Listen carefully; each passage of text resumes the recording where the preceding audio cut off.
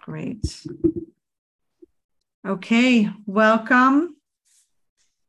It is now 7:30 p.m. here in Israel, 12:30 in Eastern Standard Zone, and 9:30 in the Pacific Coast. We welcome you on Zoom or live streaming on our YouTube channel or Facebook, and some folks come on either Twitter or LinkedIn.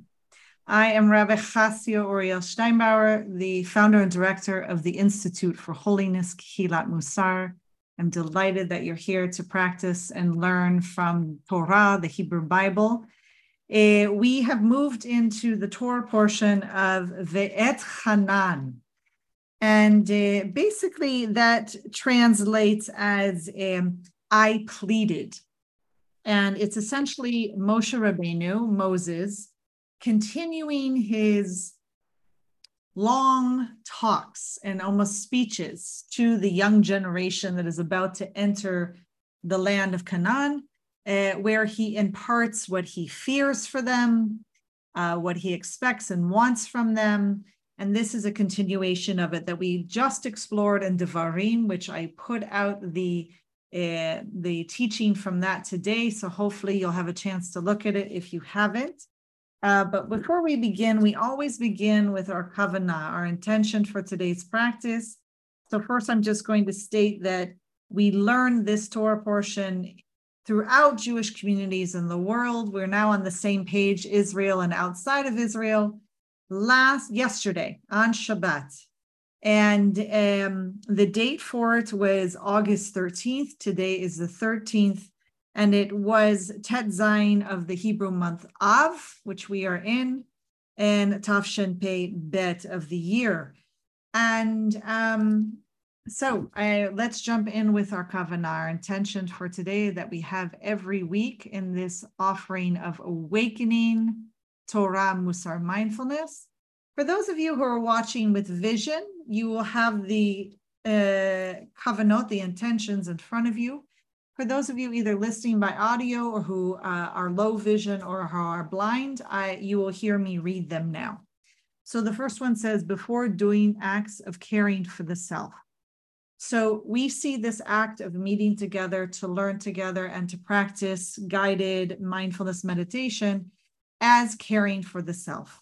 And so we say, this is something I'm doing to strengthen my own soul in order to be of benefit to others in the future. And then we also see, besides our relationship to the self, our relationship with others. And this is the second one. So we say before doing acts for others, because we see as practicing to be better people, how we treat other people.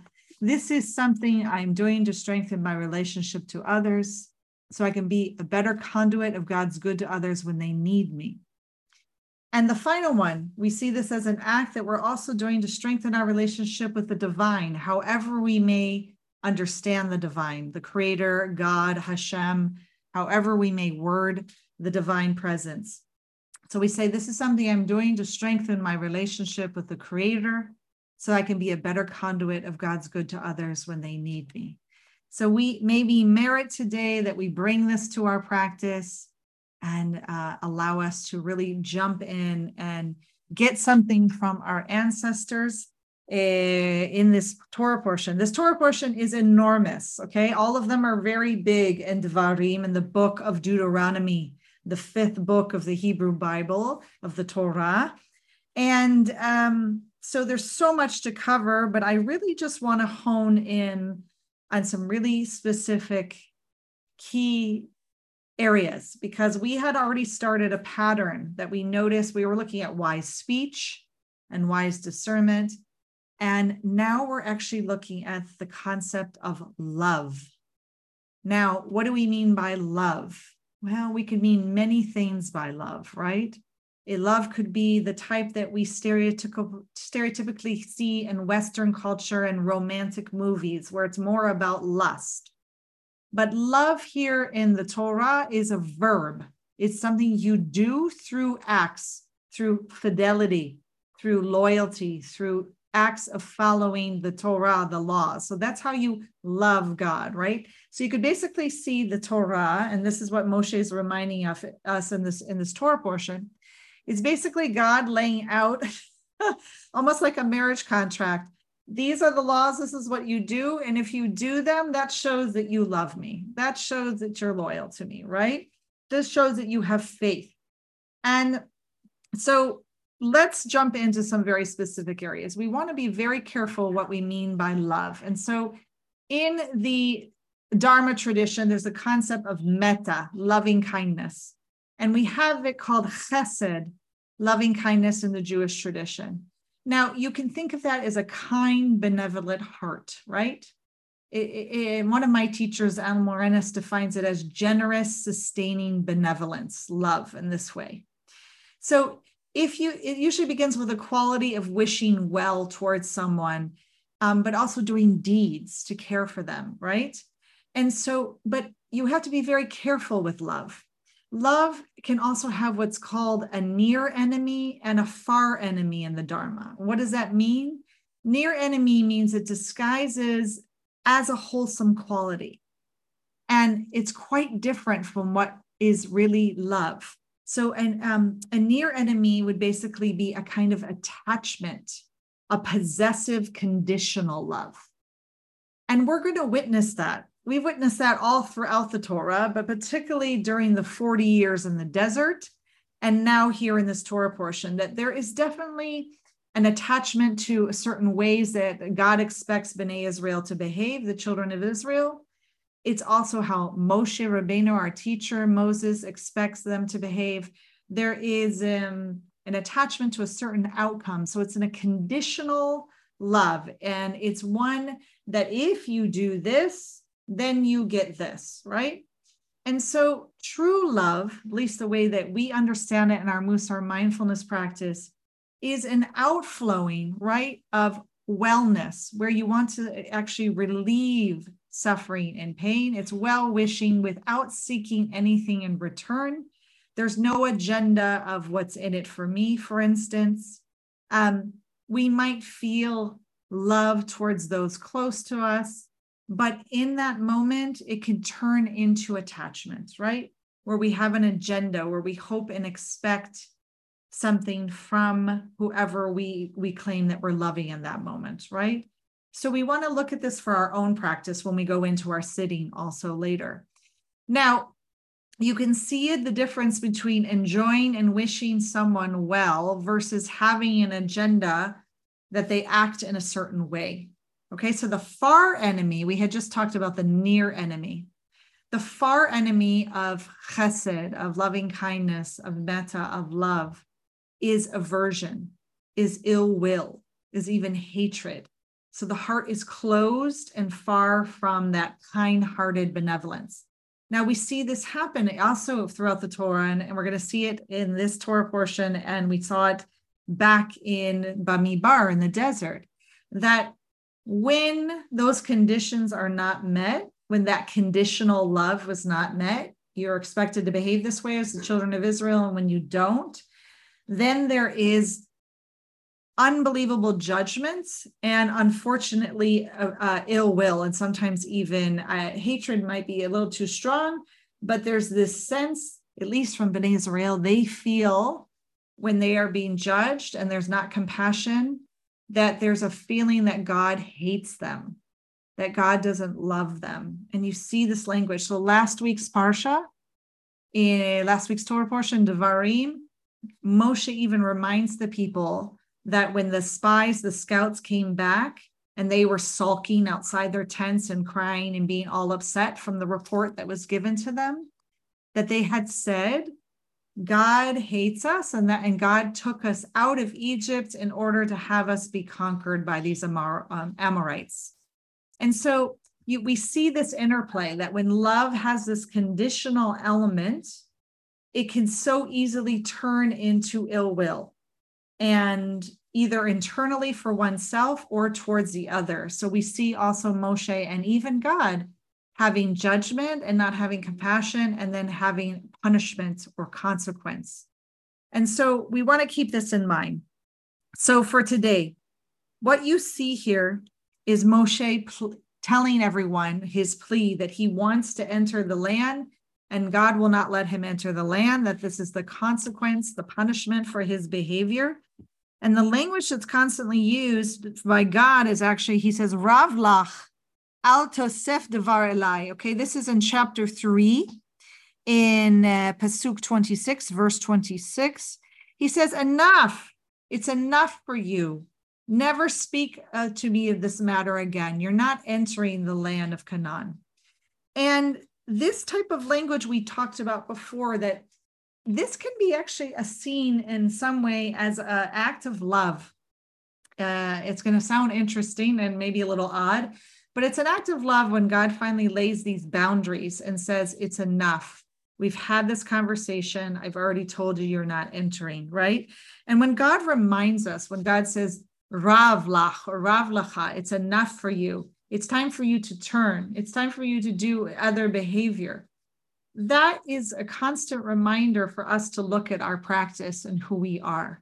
And so we're going to take that in our practice today in the last 2 weeks of the month of Av before we head into Elul, the month that we prepare before the new year of Rosh Hashanah, where we're really doing that great inner work of taking responsibility, trying to ask for forgiveness where we've done wrong. It's time for us to say, Rav, right? It's enough to us. It's enough. We need to turn and behave differently, right? It's time for us to practice. So let's jump into some examples here that I wanted to share with you before we move on into the practice. You have to watch the relationship. The language is very close, paying attention to the language. So right here, where there's 2 key things that happen in this parasha of Vaetchanan.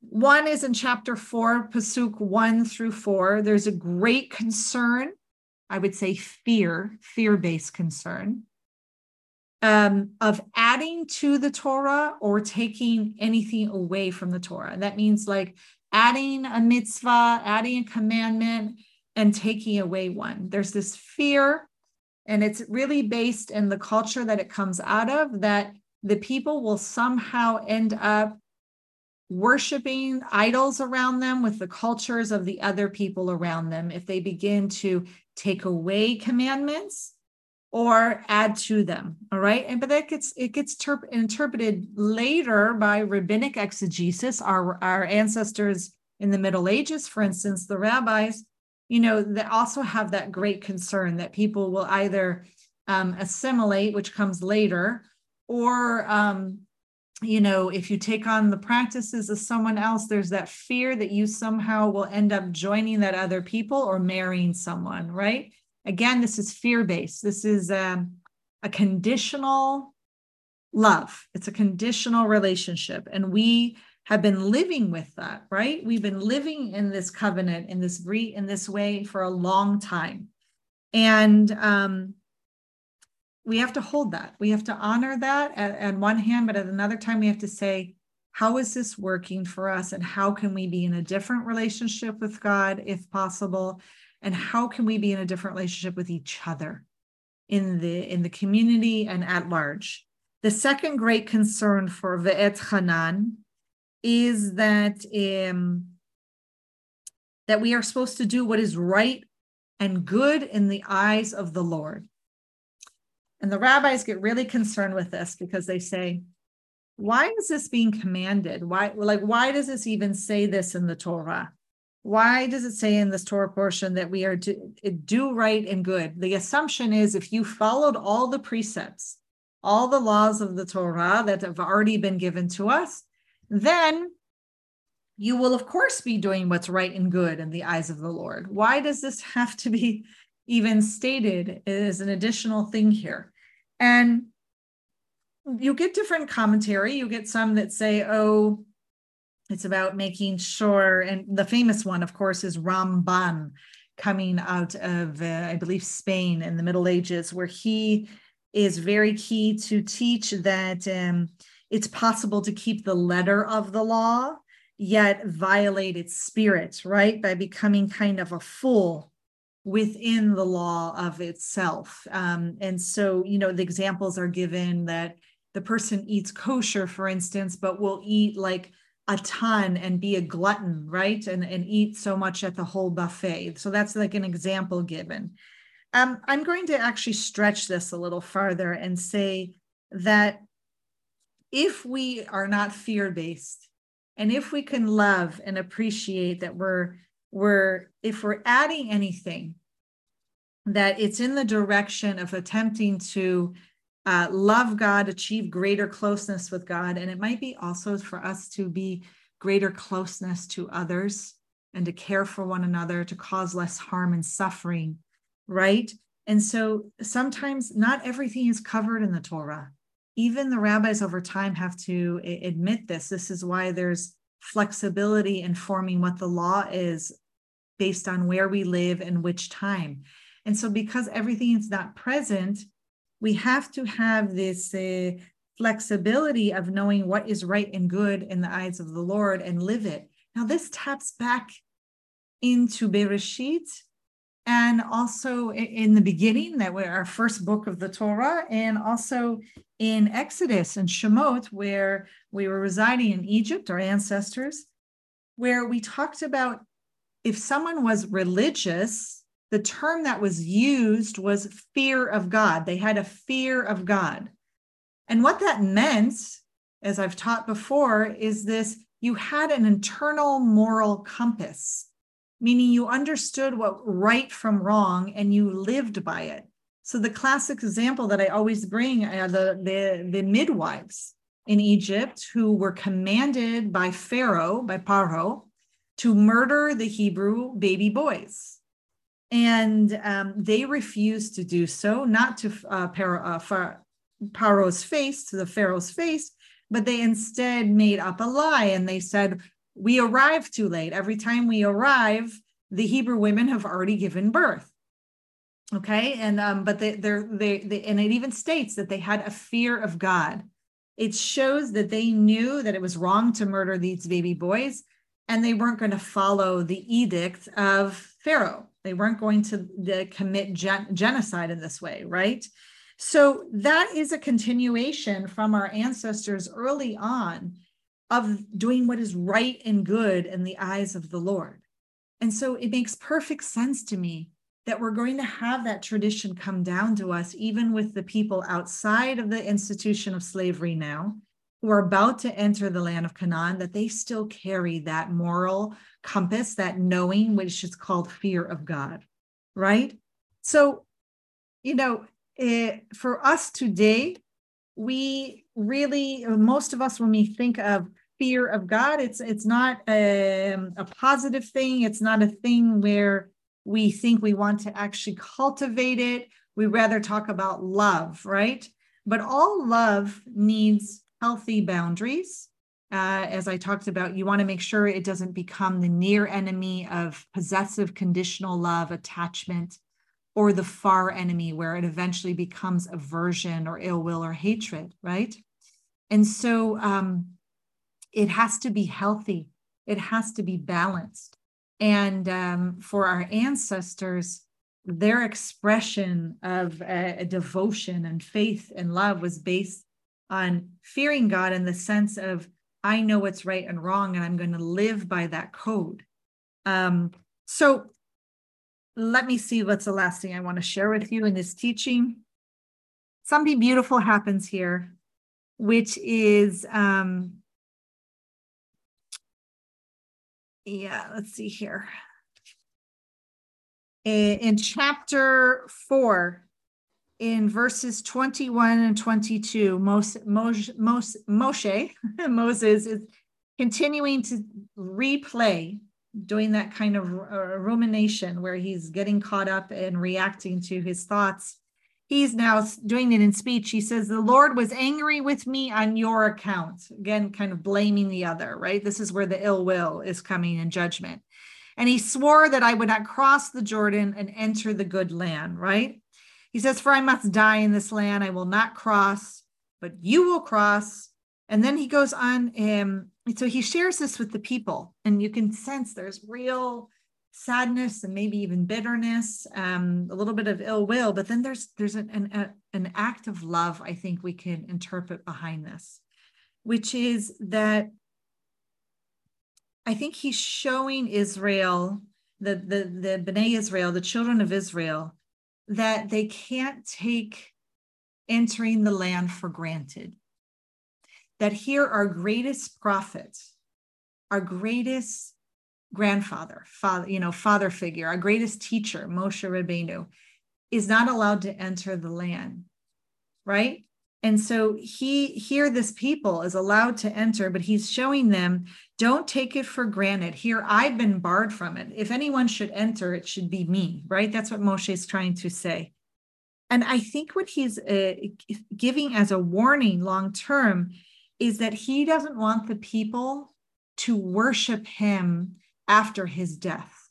There is this fear that if he actually entered the land, would be made into like a godlike figure, because that's how he's carried the people through the land, right? And so in some ways he can't enter, but he's doing this act of, I think it's an act of love towards the people, by recalling that he is mortal, that he's completely in some ways under the control of God by having such a close, intimate relationship and being God's prophet. And that despite all the closeness to God and all the deeds and the supernatural miracles that he witnessed and even helped bring forth, right, by being kind of the arm and agent of God, that he is not deserving of worship like an idol or anyone else, and that he's not entering the land, right? That he has a limit also. It's like he's finally coming to his rightful place, taking up the rightful space, his humility, his anava. And so I see that as an act of love that's coming out. And in particular, the last one that I would say is all of a sudden in this book of Deuteronomy and Devarim, and now in our parasha, Vaetchanan, you suddenly get a whole new language that we've never witnessed in any of the other 4 books of the Torah, the Hebrew Bible. And that is, you get the language of love, of actual love, saying that God loves Israel, that God is loving and choosing the children of Israel, and that it's because of God's love for their ancestors, for Abraham, Yitzhak, and Yaakov, and their spouses and families, and that he had promised to take their ancestors out of the lands of Egypt and bring them to this promised land. And so this is the first time where you're having an emotional dimension, if you want to call this type of love having an emotional component. And what you're noticing is that we shift from a very experiential education in Shemot and all the other books, where our ancestors in the desert and Bamidbar are learning their faith and relationship through God, through experience with God over and over again. And now we've shifted into words, speeches by Moshe, to that which we're going to listen to and learn. And that's a huge shift. It's a shift away from experiential education of knowing God through experience. And now it's going to be from learning certain laws, learning certain ways of being, and perpetuating what your ancestors had done, hopefully the good ones, right? And so you really see this shift here happening in this language, and we're going to want to keep that in mind with our practice. Give me 1 second while I close my door that just opened from a cat.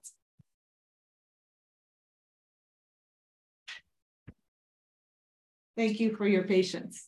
You never know what's going to happen in the office space here, right? So we're going to move into our guided meditation now. And it is going to be around a metta, a loving kindness, chesed practice that we're going to try to take from what we've learned from our ancestors, that our love needs to be balanced. It needs to be one that is not having the near and far enemy of attachment and conditional love or ill will turning into control and anger and hatred, to a balanced one where we can offer real love and well wishes. And so if you're new to this practice, you'll just be with me as I guide you through this.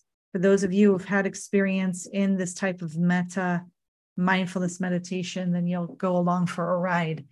So you'll want to come to a comfortable upright position, one at ease, but your posture strong and upright and not West Point stiff, as John Kabat-Zinn likes to remind us, but one in which you feel and internalize your proper space, your proper humility and anava, that you were created in the image and likeness of the divine. And if you have vision, I encourage you to close your eyes or lower your gaze and take 3 deep cleansing breaths. Inhalation and exhalation. Inhalation, coming to stillness, and exhalation, letting go of any tension, lowering your hands in your lap or maybe holding them on your heart. Inhalation, arriving, and exhalation, again, letting go of any tension. Beginning with a short body scan from your toes, up slowly through your feet and your ankles, through your legs, noticing what is here for you. If there's any strong sensations in the body that are coming, calling for your own love, calling for your own compassion, that you can be present with it, that you can attend and befriend. And allow yourself to move, continue up through your sit bones and your low back to your upper back, seeing what is here for you. Notice if there are any strong emotions that might be in the sensations in the body. And then moving up into your shoulders and neck and through your head, bringing yourself a kindness,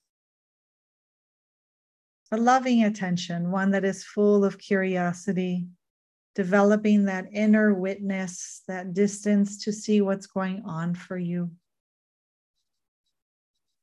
And now noticing your thoughts. Are you here with my voice, with your breath as your anchor?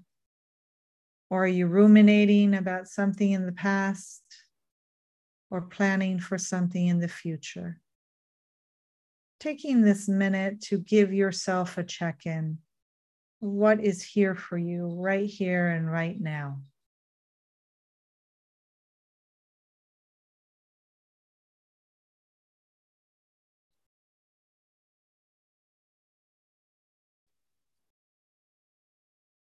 In the Karaniya Metta Sutta that's come down from us on loving kindness, the practice is to include everyone in our well wishes and our act of love. So we're wishing in gladness and safety that may all beings be at ease.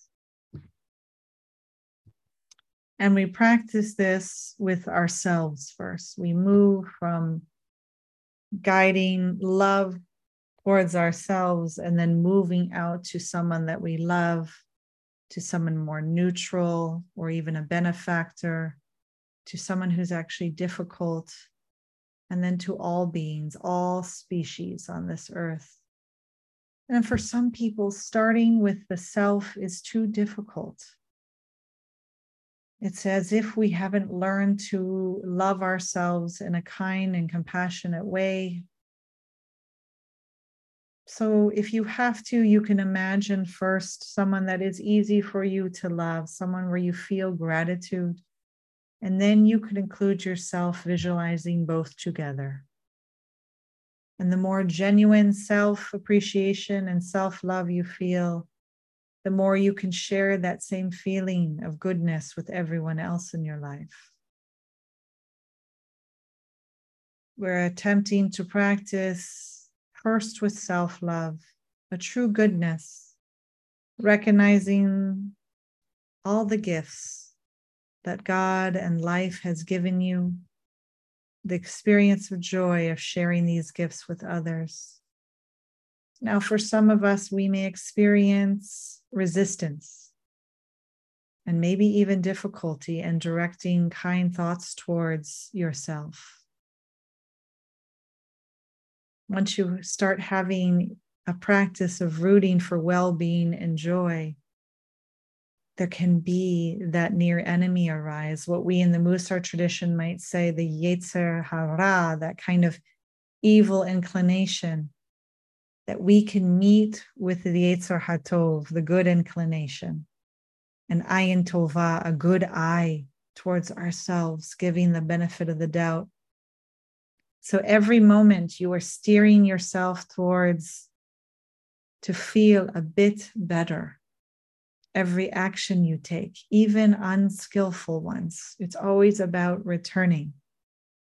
So we're really accessing and empowering this pure divine force that wishes us well-being. And so we move through these traditional metta, loving kindness phrases. And as you sit, you can quietly say them to yourself.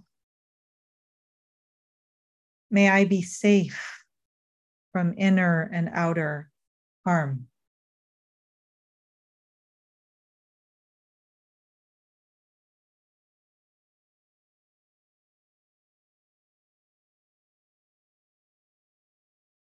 May I be centered and content.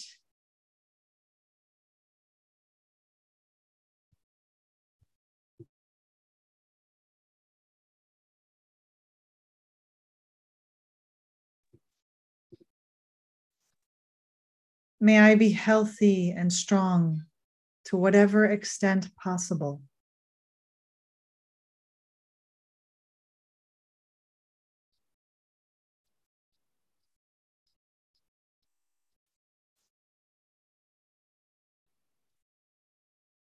May I live with ease of well-being.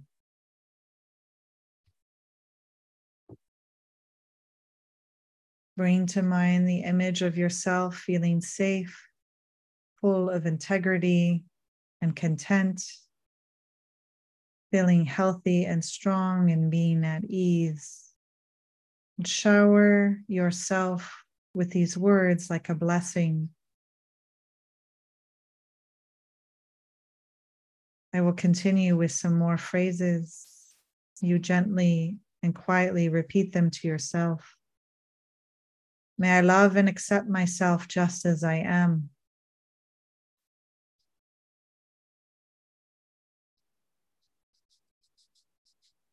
May I be kind to myself.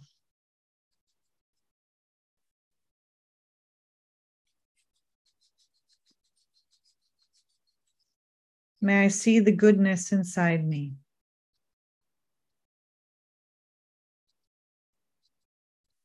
You can practice any variant of these phrases that convey in your own words what resonates for you.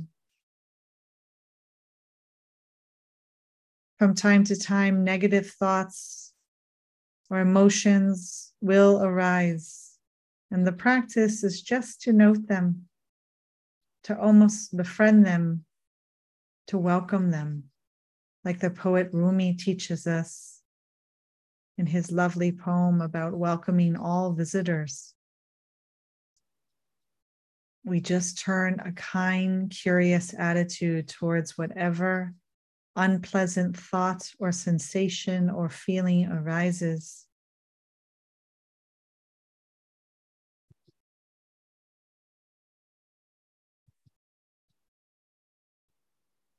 And now we begin to turn these phrases to someone that we love.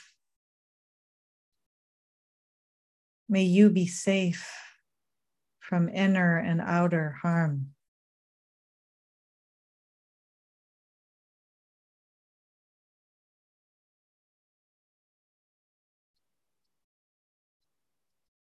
May you be centered and content.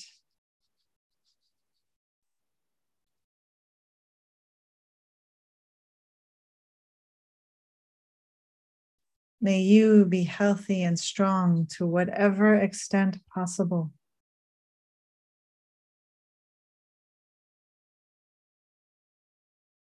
May you live with ease of well-being.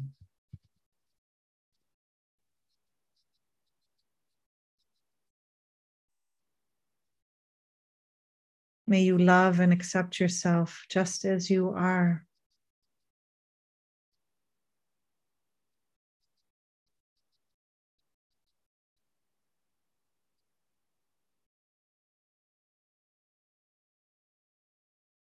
May you be kind to yourself.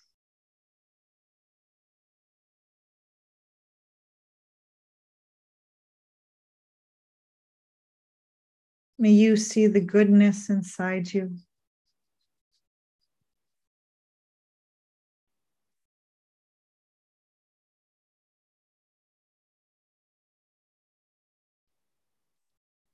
And finally, we extend our practice of loving kindness, of chesed and metta to all beings. May you be safe from inner and outer harm.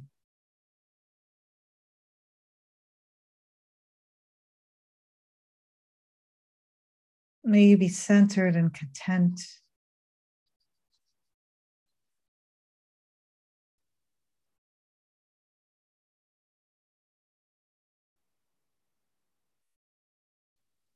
May you be healthy and strong to whatever extent possible.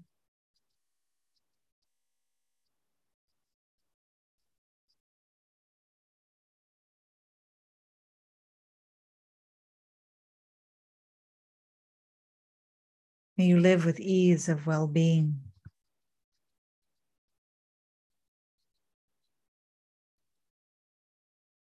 May you love and accept yourself just as you are.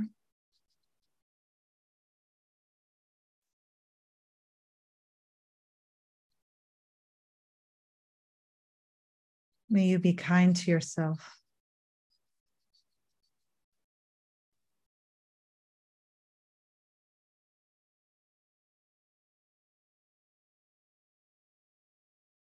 May you see the goodness inside you.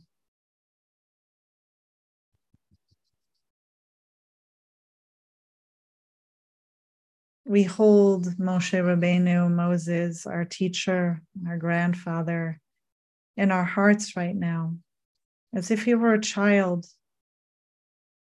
that we could hold and reassure that he's going to be okay. If you pay very close attention in our Torah portion, he begs God, he pleads. He says, please let me cross over the Yarden, the Jordan River, and see the good land. And of course, God does not allow him to cross over, but God lets him see the land. And so we hold with kind attention that little child who is fearful, is hurting, is confused, both for him and ourselves, practicing sending good wishes and blessings.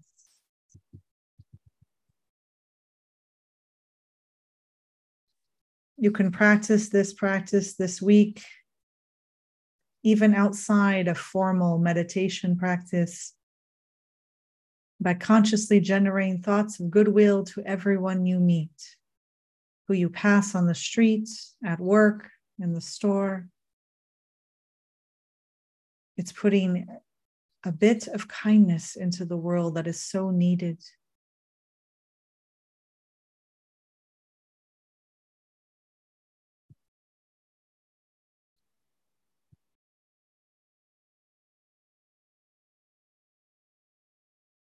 And in this last minute of our meditation, see what is here for you right here and right now.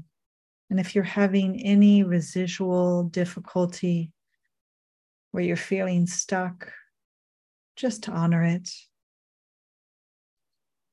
No need to try to fix it or change it or even identify with it. Knowing that this too shall pass. And when you are ready, you can gently and slowly open your eyes if they were closed, meeting us back in this shared Zoom room, online space together. Thank you for your practice. Thank you for supporting the Institute for Holiness, allowing us to offer this free offering. And we want to thank you for your donations that you give in response to this offering every week. And we welcome sponsorships, of course, in memory or in honor of anyone. And so we now open in the last 5 minutes here together. If you have any comments, questions, or anything that you would like to share about even your own practice today, you're welcome to unmute if you would like to speak, or you can just pass today. It's up to you.